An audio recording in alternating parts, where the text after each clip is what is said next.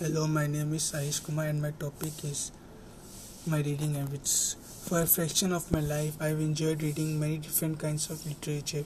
This was mainly when I was in elementary and mainly throughout high school.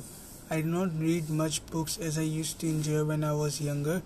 The reason why I slacked off of reading is because I would rather turn on my laptop and watch a group of immature pranksters on YouTube or build blocks on the imaginative world of Minecraft.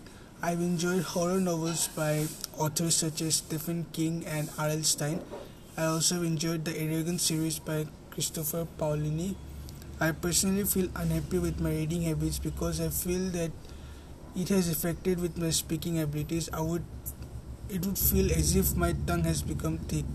I was stuttering on my sentences so quite often. If I read aloud from a text, I could speak fluently in English. My poor reading habits also have an effect on how I would write assignments and essays in simple English rather than the college format I should have been accustomed by now. I do not hate reading, I just have forgotten how much I loved it. Thank you.